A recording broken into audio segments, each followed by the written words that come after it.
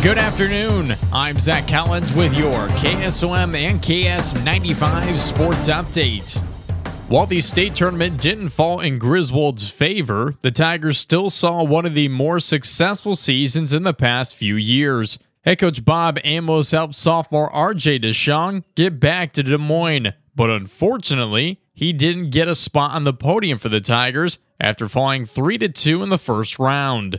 Yeah, this was a second year ago, and he went as a freshman, and we went this year. And I compare the two, it sucks losing both of them at state or going 0-2, but there was a lot of positives I took out of this year. He actually was one mistake, one bad move from winning his first match. He wrestled that kid well. He lost to him 2-3, but he just made one bad move and kind of cost him, and had another opportunity to get his arm out and decided, I'm going to try to jump over and do a half. Well, I told him, if you get someone down, you got an arm out, barred up, you run with that hay rope or that farmer or whatever people call it, but you get an arm barred up on a heavyweight, it's pretty much over at that point. So wrestling is a tough sport, but is one sport that continues to teach life lessons that are impactful for young athletes. As they continue to grow in the sport, they continue to grow in life and help to build up the Griswold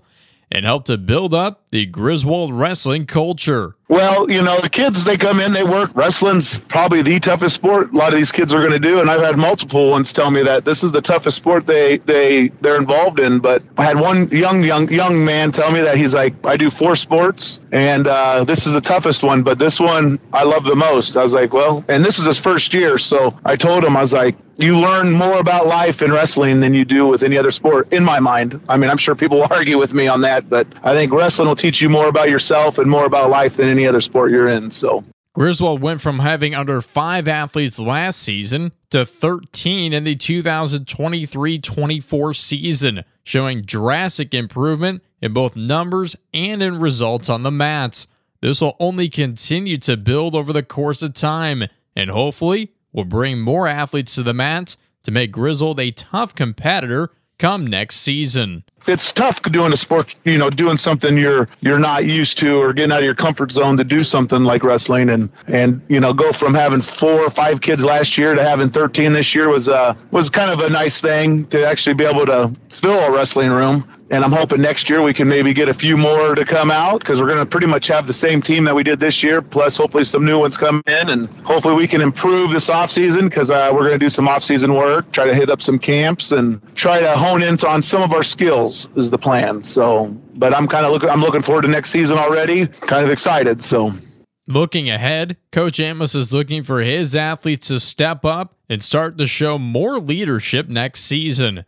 Coaches are going to be one of the biggest impacts on your success and life, but hearing it from your teammates is more than important in the development of teamwork and trust within a program. I'd like to see them step up and be leaders and kind of take the bull by the horns, so that way sometimes when you got student leaders, other kids listen too, so I mean, I can preach and get on them as much as I want, but when they got a peer kind of getting on them too, then they'll straighten up a little bit too. So that's kind of what I'm looking for, some leadership coming out of a few kids this year. So confidence is the key for the Tigers this offseason. With a young team, it is tough to build confidence early in the season. If the Tigers can build that confidence in the offseason, you'll not only see the records fly up, but the program as a whole start to see a vast amount of improvement. I'd like to build some confidence, because kids are they're afraid to take a shot. You miss 100% of the shots you don't take. So I want to build a little confidence in their takedown game,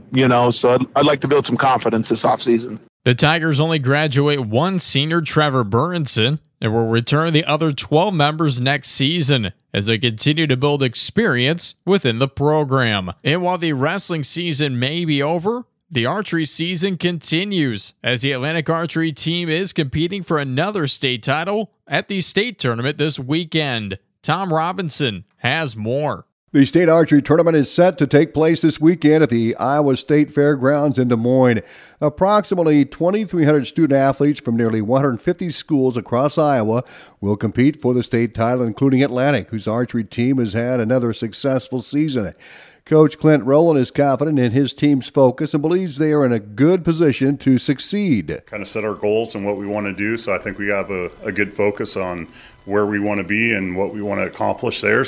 Coach Rowland attributes his team's success to their hard work and dedication throughout the season. It's just kind of muscle memory at this point and just believing in themselves and going out there, and we'll let the cards fall and see what happens. The Trojans have had a lot of success competing at the state meet. In 2022, an Atlantic team won the state title in the bullseye competition with a 33-81, and Coach Rowland was named the State Archery Coach of the Year.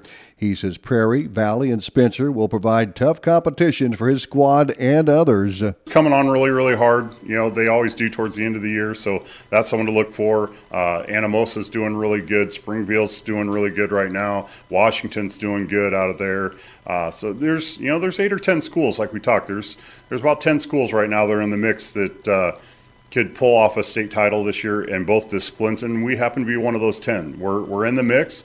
It's going to have to be a really, really good day for us on both sides to beat some of that competition. It's because that competition's tough. So it's nice just to be in that mix with those schools. Grant Petty, a freshman on the team, is ranked number 1 in both the 3D and bullseye events. He has consistently scored top marks with a score of 297 in both events. I like the pressure, and so I know he doesn't want us to, but I look at scores before I shoot at tournament. There'll be days where I'm like, okay, I look at the score and someone's shotgun, and I got to do better.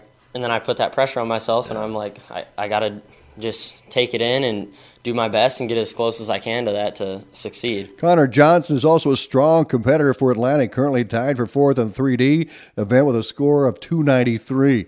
The tournament will begin at 5:30 p.m. on Friday with events running from 8 a.m. to 7 p.m. on Saturday and 8 a.m. to 2 p.m. on Sunday. I'm Tom Robinson reporting. Thank you, Tom. And in collegiate news, Iowa Hawkeye basketball star Caitlin Clark has broken another scoring record as she dropped 33 points in last night's rout of Minnesota to surpass Kansas's Lynette Woodward for the major college women's basketball scoring mark. Clark now has 3,650 career points. She also broke the single-season three-point record with 156. Next, Clark will try to break Pete Maravich's NCAA overall scoring record in both men's and women's with 3,667 points. Clark has a chance to do so this Sunday when the Hawkeyes take on Ohio State in front of a sold-out crowd at home.